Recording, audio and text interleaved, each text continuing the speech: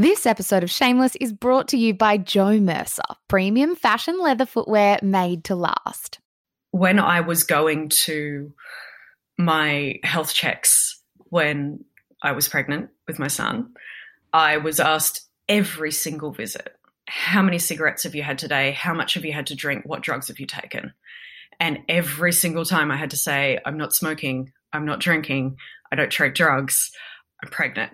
Like every single time. And it was the same people I was talking to every single week. It's like they pull out a different checklist for Aboriginal women. And instead of judging them as the person that's sitting before them, they're judged on what kind of stereotype they've perceived.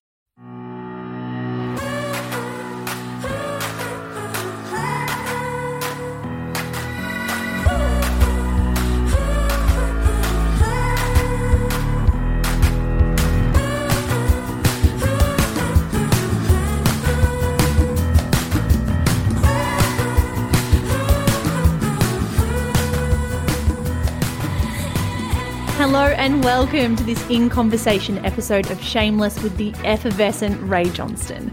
Rae is a Wiradjuri woman who fell pregnant as a teenager and credits that experience to changing the course of her life. Rae is the former editor of Millennial Website Junkie, is an award-winning STEM journalist, and now holds the impressive role as the first ever science and technology editor for NITV. In this chat, we go everywhere from what it's like to miscarry as a teenager and then fall pregnant again within months, to how she raised a child by herself from the age of 18, and how to hustle to get the career you want even when there are plenty of hurdles standing in your way. We were so energised after this chat with Rae, and we just adored having her on mic with us. We cannot wait for you to hear her story. Here's Rae. Rae Johnston, welcome to Shameless in Conversation. This interview has been months in the making. Absolutely. Thanks so much for having me. I have been waiting very patiently to be able to come on and chat with you both. This was one of the interviews that we had booked in to come to Sydney for in about March 2020, and everybody knows what happened to flights in March 2020, and that is that flights, they were cancelled. So here we are, Rae. Here we are. Yeah, no, not a whole lot ended up happening interstate during that month, that's for sure. But no, I've really been looking forward to being able to chat with you both. I'm a big fan of the podcast, so a little bit starstruck right now. Oh my God. Don't make us blush. The feeling is mutual. Let's start where we always start right now. 2020 is bizarre. It's a really fucking weird year. How are you personally coping with it all? I'm kind of going through stages. I consider myself not particularly an introvert, a bit of a mix between an introvert and an extrovert. I do get a lot of energy from being around other people, especially in work situations, but I love my alone time and time to spend on, just my hobbies and going through my never-ending to-do list. So having some time to just get through that has been good.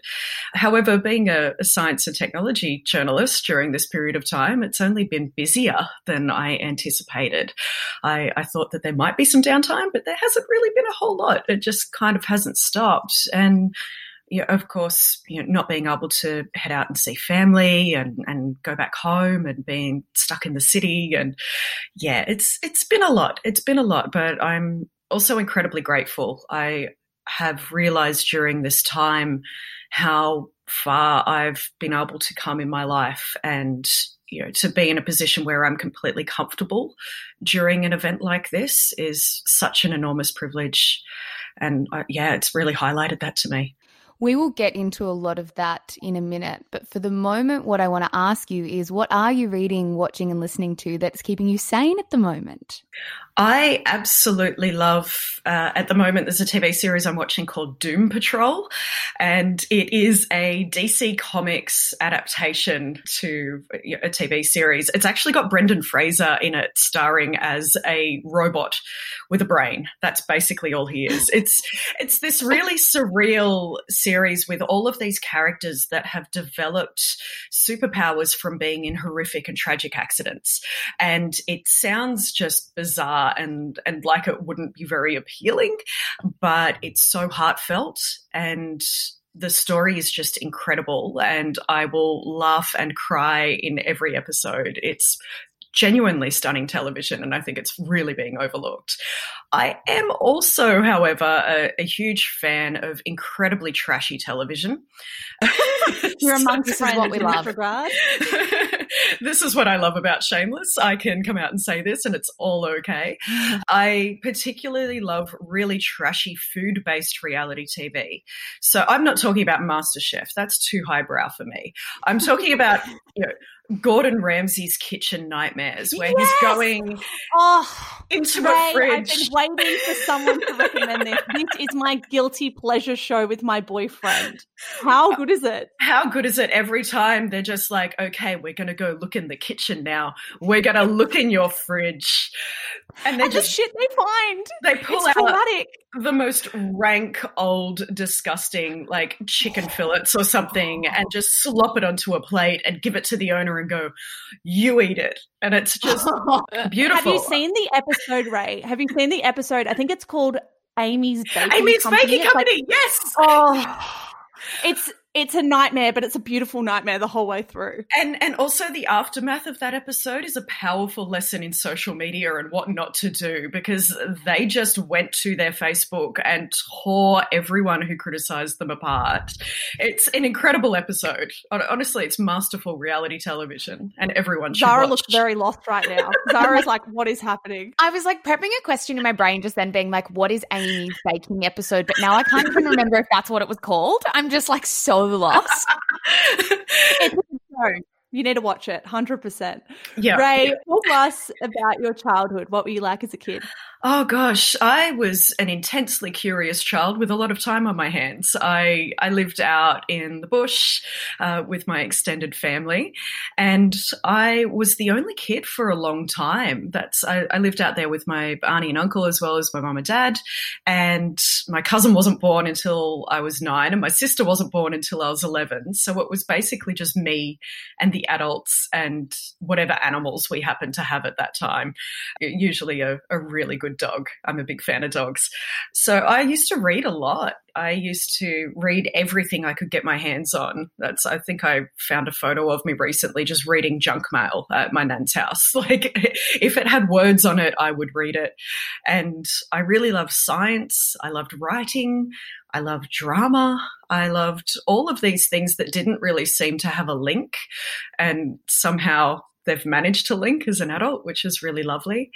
I was one of those kids that got pegged really early on as being like a gifted and talented type, which I took in my stride when I was younger. It's just like, yeah, cool. I get to go on nerd camp and do completely useless things with my time there. I do remember I got sent on a gifted and talented camp at one of the universities, and I was supposed to go and learn something really productive and come back and teach the rest of my class. And for some reason they had calligraphy as an option. And I'm like, yeah, no, that's great. I'm going to learn calligraphy. That's the skill I'm going to do. So I've come back to my primary school. I think I was in year 4, and my teacher's gone, great. So what did you learn? And it wasn't like robotics or anything that was of any perceivable value. And I was like, look what I can do. And I just like whipped out this pen and started this beautiful lettering. But it turned out that I actually ended up using that. I launched a school newspaper. I remembered this as I was thinking about this question. I launched a school newspaper, and I used that calligraphy to write the masthead of our school newspaper. So it did come in handy in the end. So that's kind of what I was like in my primary school years, just kind of took that in my stride, was like, yeah, I'm a smart kid. This is fine. Got to high school and suddenly realized that I hadn't had to try at any point throughout my primary school years to achieve what I'd achieved, and was thrown into this, bigger pool of fish, and I had to work hard. And I'd never done that before, and was just completely overwhelmed and intimidated. And high school for me ended up being just a place where I focused more on trying to be cool, which is intensely lame looking back at it. All I wanted to be was accepted and have lots of friends. And, I got in so much trouble for doing the silliest things. Like, I think on one day I got suspended for smoking during detention that I'd gotten for smoking. It was just ridiculous. Really kind of went down a path where academically things didn't mean that much to me. And I didn't really get out of that until I left school. That's those high school years. It feels like a totally different person to me when I look back on her now. But yeah, childhood in a nutshell. We wanted to ask you about your time in high school because I think we've heard you speak about it being quite a pivotal time in your life, particularly because you learnt a lot about grief and loss. I heard you speak about losing a couple of friends who were quite close to you, one in particular in a motorbike accident. When we talk about high school and that time, how do you feel about that grief and that loss that you experienced? Yeah, it's interesting because at the time I didn't really realize that wasn't a typical experience of people. I think by that time in my life, I'd had a lot of loss in my life. And it's only talking to people as an adult where it's like, no, we didn't have that many people pass away in our school that we all got extra credit for our HSC. That is not normal. That is not usual. But it was really a time where a lot of friendships were really solidified and forged, and we all came together to support each other really well. That's a lot of people that I went to school with are still incredibly close today. It was tough. It was a hard time. I mean, I remember our drama room was just constantly being turned into a room where people could go to get counselling and to grieve with each other. And yeah, I didn't realise that wasn't typical, but absolutely, it's clearly not. Clearly not. Yeah. Ray, at the age of 18, the course of your life changed. You fell pregnant. What are your memories of that time? Take us back to the day that you found out that you were in fact pregnant. Oh gosh. Well, I felt sick immediately, as in morning sickness. And I went, oh, this is not normal. Something that I haven't really spoken about a lot, but is probably important if I'm gonna tell this story to you now, is that when I fell pregnant with my son, I'd actually experienced a miscarriage a couple of months earlier. And that was twins that I had miscarried, and it was quite early on in the pregnancy, and I was still deciding what to do. I did not know what to do. I was in a panic, and in some ways that decision was made for me. And I, as a result of that, I was quite traumatized by that event. I was quite traumatized by how that went about. My experience at the hospital was quite horrific. The medical staff that I dealt with at the time were extremely unsympathetic, and just the memories connected with that were just awful. And the idea of doing anything other than carrying through with the pregnancy when I found out I was pregnant with my son was just inconceivable to me. I couldn't imagine doing anything at that time, probably because I was still dealing with the trauma from the miscarriage. So it was just a no-brainer for me. I just went, okay, cool. I'm not doing anything else with my life at this point in time. I was working in hospitality. Yeah, I didn't have any bigger kind of aspirations or goals at that time. I feel like they'd kind of, it's hard to find a way to phrase this, but when I was growing up and when I was in high school, I wanted to be an actor. I wanted to, you look at the yearbook, it's like, what do you want to be when you grow up? And like, I want to be a hairdresser. I want to be a real estate agent. I'm like, I want to be rich and famous. That was my thing.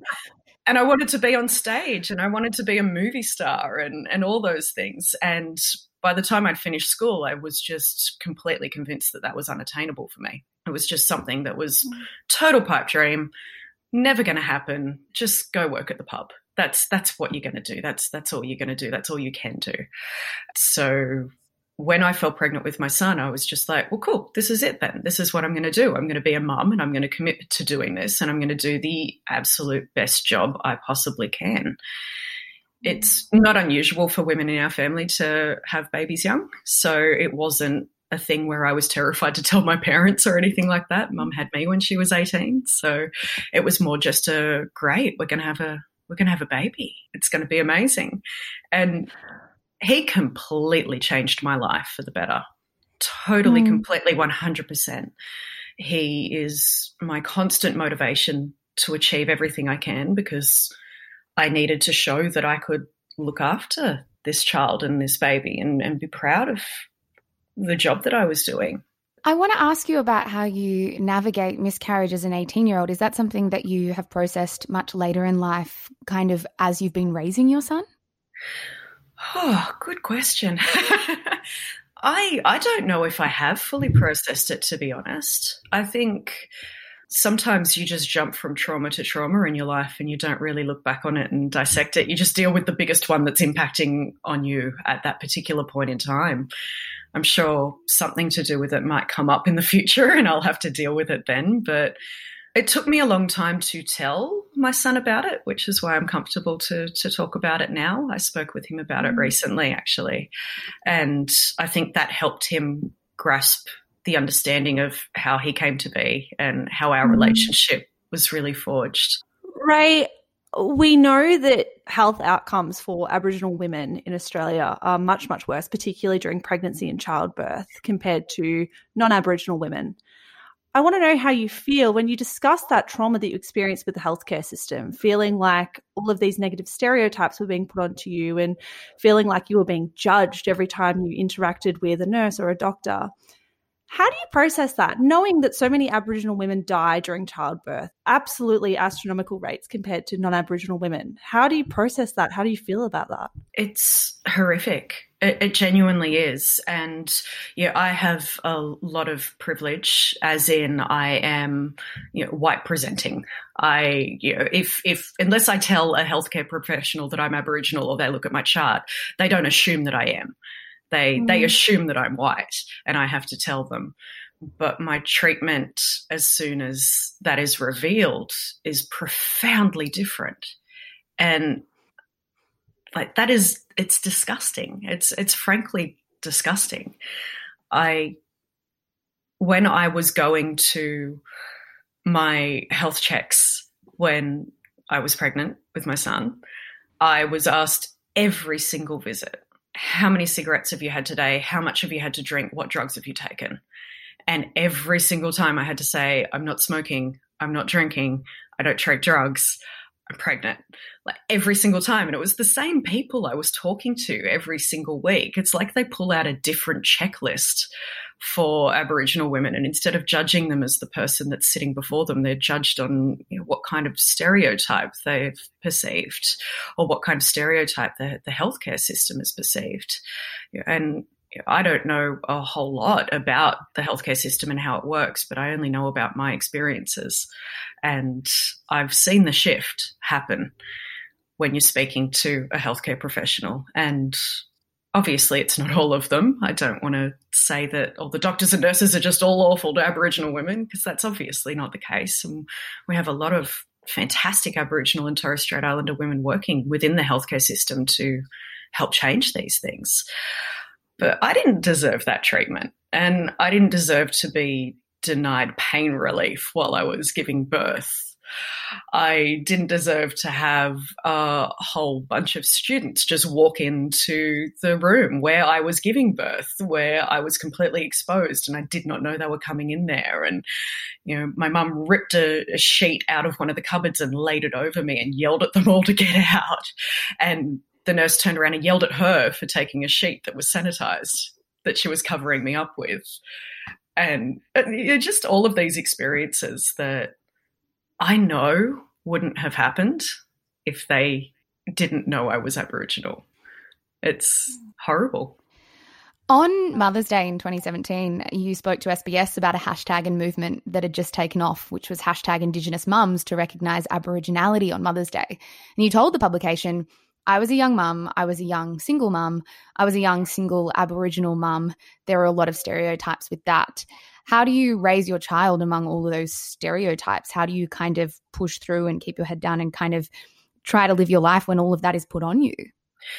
I think there's a lot of intergenerational trauma that comes with being an Aboriginal mum. There is a inherent fear passed down that you may have your children taken away from you at any given moment. And it's not an unbased fear. It's a fear based in reality and based in fact and based in what happens every single day.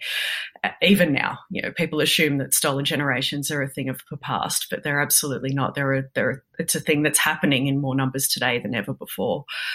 So I kept journals, really detailed daily journals of every day of my son's life until he turned 18.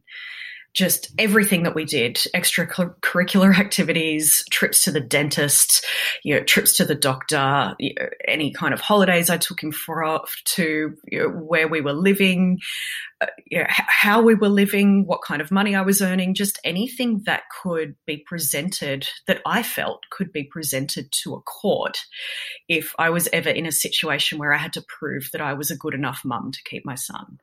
And that's not something that anyone taught me to do. Like, no one ever sat me down and said to me, you need to document this. This is what needs to happen. It's just something that I knew I had to do because the risk was there. And it's a thing that I didn't realize was something that all mums didn't experience. I put out a tweet, when my son turned 18 to be like, woohoo, we made it. I can burn all the journals now. And everyone's like, no, keep the journals. They're a wonderful record of your son's childhood. And I'm like, no, they're not. they're my trauma written down. And I didn't want to keep them. I still haven't burnt them. I would like to, but I still haven't. They're still sitting in a box. I think that's something I have to deal with. Ray, I think there's this stigma that comes with being a young mum. And as you said, there's another whole layer on top, the stigma of being a young Aboriginal single mother. And despite all of that, you say that your son completely changed your life for the better, and he was a beacon of light for you that put you on a whole new course. Talk to us about the joy and the kind of effervescence for life that you found through motherhood. Oh my gosh. It was just, it was like a switch went off in my brain. And there was this moment where I was so determined to be the best mum that I possibly could, that when I looked down at him and he was getting a little bit older and I knew he was at an age where I was going to start to tell him all the things that he could achieve if he put his mind to it, and, that nothing could stop him and nothing could get in his way, I realized that I hadn't set that example myself, because as soon as I hit high school, everything just kind of went downhill and I just went, this is it. This is my life. And I had, so many people around me just telling me, well, this is it. You're just a mum now, and not there's anything wrong with being just a mum, but, I had other goals that I wanted to achieve in my life when I was little, and I felt like I needed to just give those up. There was no way I could go for that now. But if I was going to tell him that he could be anything he wanted to be, I needed to set that example. I needed to be a role model for him. So I started hustling, like hardcore hustling, everything I could possibly do. I looked back and went, what did I want to do when I was a kid? I wanted to be rich and famous. I wanted to be a movie star. I wanted to be on the stage. And I remember going to the service station that was like a 5-minute walk from where I was staying with him, pop him in the pram, go up there. And they had like this computer there where you could put some coins in and access the internet. And this isn't because it was so long ago. This is just because that's what I had access to. I couldn't even walk to a local library at that point. Put coins in the internet, and I would go on forums to try to find acting work, to try to find an extras agency, to try to find anything that I could possibly do. And that kind of started me on this weird career path that I'm on now. And every step of the way is a success for me. So every time I have succeeded in, getting an audition or getting an agent or landing a role or any of those sorts of things early on, that was me proving to myself and to my son that we could do it. Look, I did it. You can do it. Coming up after the break, Ray talks about what it's like navigating your 20s and pursuing a career, all while raising a little boy. But first, a word from today's sponsor. Mish, pardon the over-exaggeration, but I do feel like I've spent so much of my life searching for a pair of classic black leather boots Recently, though, I've been wearing Jo Mercer's Lover high ankle ones that have this gorgeous soft pointed toe, and I absolutely adore them. They look so good on you and comfy as well, which is important for winter shoes. I have been having a bit of a loafers moment, so Jo Mercer's Celeste low heel loafers are my go-to as of late. They're suede and pair so well with outfits just to give them that little edge, just to jazz them up a bit. And they do jazz them up too. I am also keeping a lookout for their upcoming summer collection because I am always on the hunt for good quality sandals. Have you actually seen their Espadrille Clume wedge? I've got my eye on the black version. It's got this white strip at the bottom of the wedge. It's just like a little bit funky. Oh, that sounds right up my alley. Guys, until the 30th of August, the team over at Jo Mercer are offering Shameless listeners 25% off your purchase by using the code SHAMELESS at checkout. That's right, you guys get 25% off and it's valid in stores as well. To use that discount code online, head to jomercer.com.au. That's J-O Mercer with a C.com.au to make an order, and it will be delivered to your door by their carbon neutral partner, Ship It. Thank you so much to Jo Mercer for making this episode of Shameless possible.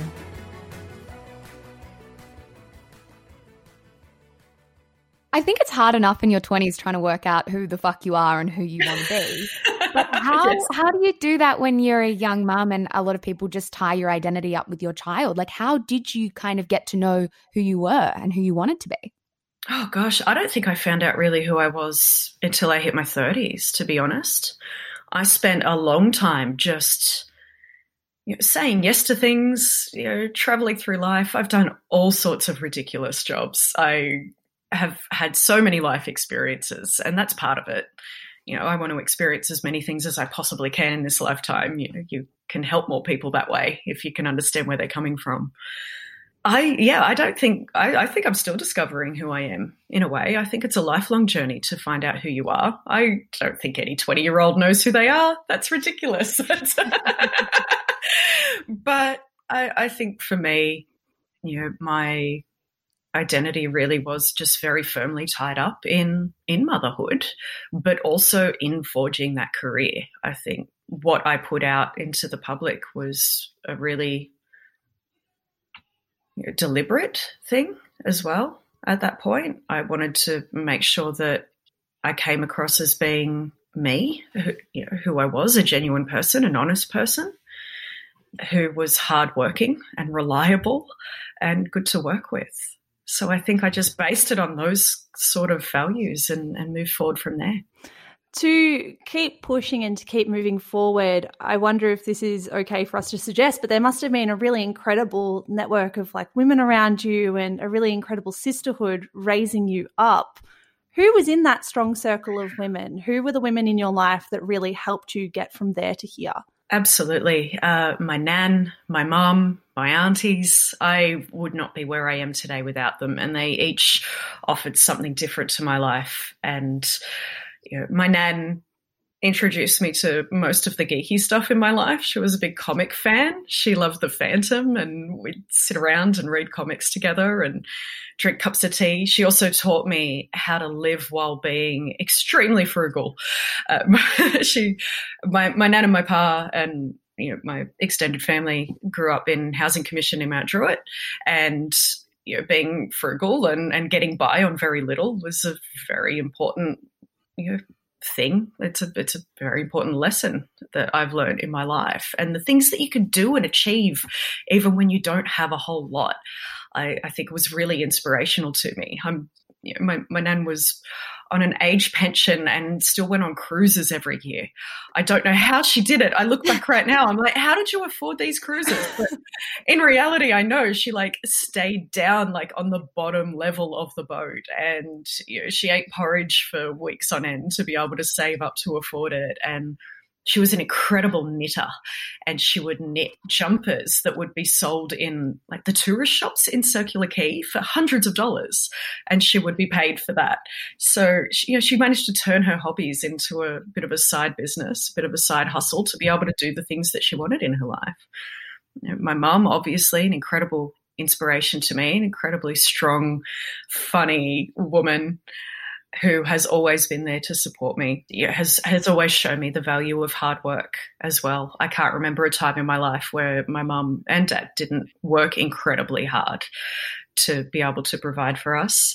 And then, obviously the wider group of aunties. When I look back on the early years and I look back on how I had to budget to survive during the time when my son was a toddler, and I would be left with like $5 for a whole fortnight once my essential bills had been paid. And mum would drop around with a box of fruit and veggies and be like, oh, yeah, no, there was a market stall. There was just this guy on the side of the road. And, I got all this for like $2.50. There you go. And I totally believed it at the time, and she did it because she knew I was proud and she knew that I wanted to be the one providing. I didn't want handouts and I didn't want anyone else stepping in and taking that place. But looking back now, it was only a couple of years ago that I thought about that again and went, hang on a minute. Mum, Mum, you went and bought like $50 worth of fruit and veg and just gave it to me on a regular basis. So, yeah, it was amazing, really, to have the support that I did. Couldn't have done it without them. They sound like incredible people around you. And I want to know, when you were going to these auditions and you were kind of trying to crack into the acting world, how did you also find your way into journalism? Oh, yeah. It doesn't really seem to make sense. It's like, hang on a minute, but you're the science and technology editor at NITV now. Why are you talking about acting?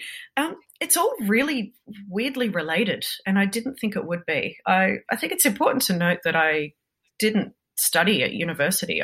Everything I know now, I know from being on the job.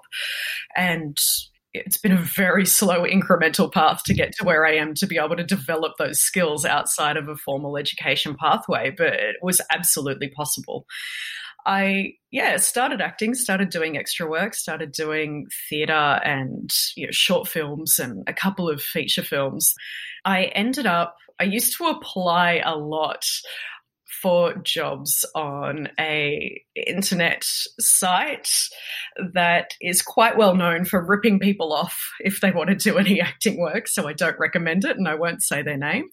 But one of the gigs that came up on there was a presenting role for a video game TV show that was on Fox 8.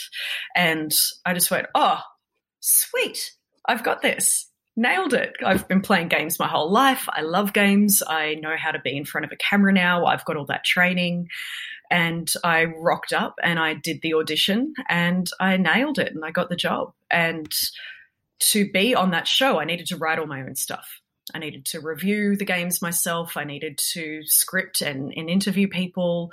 So a lot of that writing work that I did working in television led to writing elsewhere. So I started writing for print publications and for online publications, and eventually I scored a full-time job at Tech Life magazine, where I was their lifestyle editor. So lifestyle editor for a tech magazine is basically social media, and I was actually like, what is lifestyle for a tech magazine? Right? Yeah. It's like, anything technology based that is also lifestyle. So social media, consumer technology products. So, headphones or laptops or phones, how to do things online.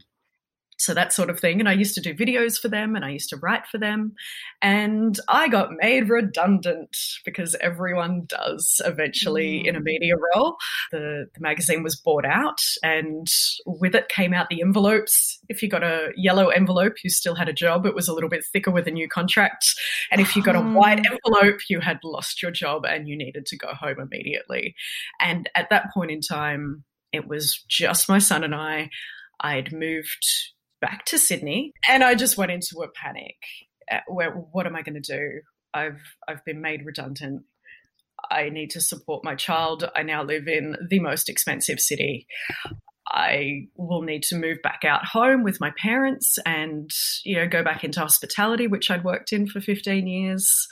I didn't want to do that anymore. Like, I'd come so far, and I ended up getting really, really lucky. And I scored a job as a commercial editor at Allure Media, which looked after Business Insider, Pop Sugar, as well as Lifehacker, Gizmodo, and Kotaku at the time. And I was I made the entire commercial editorial process. So I created the process within that company for advertorials and sponsored content, and I executed every single piece of sponsored content across all of those sites in all of their voices for a period of time until I just went, I cannot do this anymore. I am losing my mind in this job. It's just too much. And yeah, timing worked out that I was able to jump into a journalist role at Gizmodo at that time. And yeah, then became editor, was there for a couple of years, jumped over to Junkee, established a gaming vertical and introduced tech content on that site, and now I'm back over at NITV. So that's kind of my path. And what a path it is. But Ray, hearing that path made me want to ask a question. And I don't mean to make you uncomfortable with this question, but I think in general, more women need to speak about what makes them good at what they do. I think there's a tendency for women, and I include myself in this, to pretend that everything just kind of was thrown together and it happened and it was a whole bunch of luck. And if Jamila Rizvi is listening to this, who wrote the book Not Just Lucky, she'd be tearing her hair out. But I want to go against that in honor of Jam and her work as well. Talk to us. What makes you good at what you do? Because you don't just start in one job at a tech magazine and work your way up and grind your way up to be editor of one of the biggest millennial publications in the country. What makes you good at what you do? I care about what I do. I'm involved in the culture of the topics that I'm writing about. I know them inside out. I'm completely curious about how everything works. I care about the quality of my work a lot. I take feedback. I take feedback a lot. That's something that I learned back when I was acting. When someone gives you notes, you just take them and you use them to improve. If you think that you are already the best that you could possibly be at something, you are wrong. 100%. You can always get better. I think being good to work with is really, really important. And that does not mean in any way, shape, or form that you do not call out any kind of harassment or any kind of terrible things that are happening within your workplace. That is not what I mean by that at all. Being someone that people like being around. Honestly, I think it's just a lot of hard work. It's a lot of hard work, and it's never giving up. I think that's really what it boils down to. Ray, you mentioned being one of the few women in tech reporting, and I wanted to ask you what the experience has been like as being one of the few women in this industry, in a very male-dominated industry. What's that been like? It is incredibly male-dominated. I think one of the best examples that I can give that solidifies how male-dominated it is that the Australian games industry at the moment is still 83% male. And most of those are white men and don't identify as being from any kind of underrepresented group whatsoever. And, it just creates an environment that isn't exactly welcoming to anyone that doesn't fit that mold. I experienced a lot of gatekeeping when I started, a lot of questioning from other men that were in journalism and in the industry itself as well. That look of surprise that I still get now when I talk about loving games and tech and science. They're like, oh, you really? You don't look like a gamer. I'm like, what does a gamer look like? It's just someone that picks up and plays a video game. You don't have to look a certain way. This is ridiculous. But there's wider reasons as to why the industry went this way and why it ended up this way, because it didn't start that way. The first games were made and played equally by men and women. So there was a whole marketing nightmare that happened in the 80s that ended up with an industry that we have now that is so overwhelmingly male-dominated that women are harassed routinely in their daily existence. It was a bit lonely, to be honest, but I looked around and there were a handful of other women that were working in games media. I think there were 5 of us in Australia at that time. And we kind of pulled together and bonded together, and we would spot each other at events and go, hey, and head over and have a bit of a chat and help each other out. And that really helped me a lot to know that I wasn't alone. And I think it also helped us all realize that even though we were being completely pit against each other as competition, we absolutely were not competition. We all had something different to offer. We all, we wrote or presented for completely different outlets with completely different audiences, and we could work together to be stronger in this environment. And eventually most of the men came around as well and just kind of accepted us, but still being confronted at events, being like, oh yeah, you're a gamer, huh?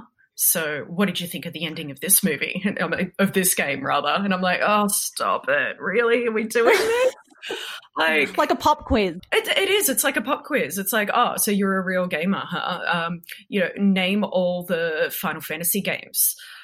Yeah, stop it. Oh, stop God. It. It's so immature. It's so ridiculously immature. But really, it was one of the experiences that led me to really want to make sure that other women didn't feel that way when they were coming into the industry, that they felt like there was a really strong, solid group of women that they could turn to that would absolutely support them, because we're told that we won't get support from other women in male-dominated industries, that they're our competition, that we can't turn to them. And I never, ever wanted to make someone feel that way. Ray, say there's someone listening to this right now who is a woman who wants to be in STEM or in tech and gaming in particular. Tell them about the most rewarding moment of your career so far. I know that's a really difficult question, but is there something that you look back on where you're like, that I did some good there, or I contributed to something that's bigger than just me? So as much as I love being a writer and I love being a creator and putting my own content out there, I love being an editor and I love being a mentor even more. So I am most proud when I have a writer come to me that's like, oh, I really want to get into tech and games. I don't know if my writing is good enough. I don't know what to do. And I'm in a position where I can help them, where I can help shape their work and I can publish them. And they might come from a background that is even more underrepresented than just, cisgendered women within these industries. And to be able to have their voices out there as well is genuinely the most rewarding thing to me, to be able to look at those articles, look at the impact that they're having, and to know that I've helped contribute to the industry being a more diverse and welcoming place to other people. I know that that's not specific, but that's it for me. I think that if I can replace myself by the time I retire with 10 other underrepresented people in games and tech journalism, then I am happy. I am done. And I'll just go live in my house in the mountains with my dog and my fireplace and be a proofreader for the rest of my life. That's it. I want to come full circle right now, because at the start of our interview today, you said in the middle of this lockdown and this pandemic, it's really forced you to kind of think back on your life and all of the things that you've kind of been through and how you've got to where you are now. What does success look like to you with all of that in mind? And what have you been thinking about when your mind has gone to those places in the last few months? Yeah, it's funny how that sort of shifts and changes when you're faced with something that forces you to be so insular. Yeah, it's difficult because normally I'd be going out and doing mentoring sessions with people and sitting down and having a cuppa, and we can't really do that safely at the moment. So I don't get those little nuggets of success from that. For me, in my life, I always had a goal, which was to take my mum on her first overseas holiday, and that would be personal success for me. And I did that last year. We did a road trip around New Zealand. So I've succeeded in my personal life. That's it. I'm done. I'm good. But look, I think success for me is still, being able to experience as many things as I possibly can in my life, so that I have a base to be able to help other people from, and I have a wider understanding of other people, and to somehow be able to integrate that into what I do for a living. That's success for me. And I know that's a bit abstract. It's not really I'm not a 5-year plan girl. My job didn't exist 5 years ago. My job now didn't exist until I had it. So I can't really draw out a map and say this is where I'm going to be. I just take those opportunities as they come. And I think as long as I'm living honestly and I'm living in a way that benefits others, not just myself, then I'm happy. Ray, thank you for joining us. I honestly have so enjoyed every word that has left your mouth today. I've been hanging on every answer you've given us. So thank you. We are genuinely so grateful. You're so generous with your insights, and we are very, very excited to share this with our audience. Thank you so much for having me. Honestly, I've been so nervous leading up to this. I just thought, oh my gosh, you have such incredible, smart, resilient, beautiful women on this show, and I love listening to every single interview that you do. So for you to consider me among them, I'm in incredible company, and I'm truly honoured. So thank you. You fit that mould very, very well. So we are so stoked to have had you on. Thank you so much for listening to this In Conversation episode of Shameless with Rae Johnston. If you'd love more from Rae, I do not blame you. You can find her on Instagram at Rae Johnston, or subscribe to her incredible podcast, Take It Black, which is in all good podcast feeds. If you enjoyed this episode, you'll also genuinely enjoy our interviews with other women in the media like Jamila Rizvi and Brooke Boney. I will pop both links to those episodes in our show notes. As for us, well, the number one way to support Shameless is to subscribe to our show. If you're listening on Apple Podcasts, Zara and I would so appreciate you clicking that big purple subscribe button. That is one of the main ways we find new listeners every week. It helps us in the charts. And if you're on Spotify, click follow. That helps us in the charts over there. That is all from us. We'll be back in your ears on Monday with a wrap in the week that was in pop culture. Bye, guys.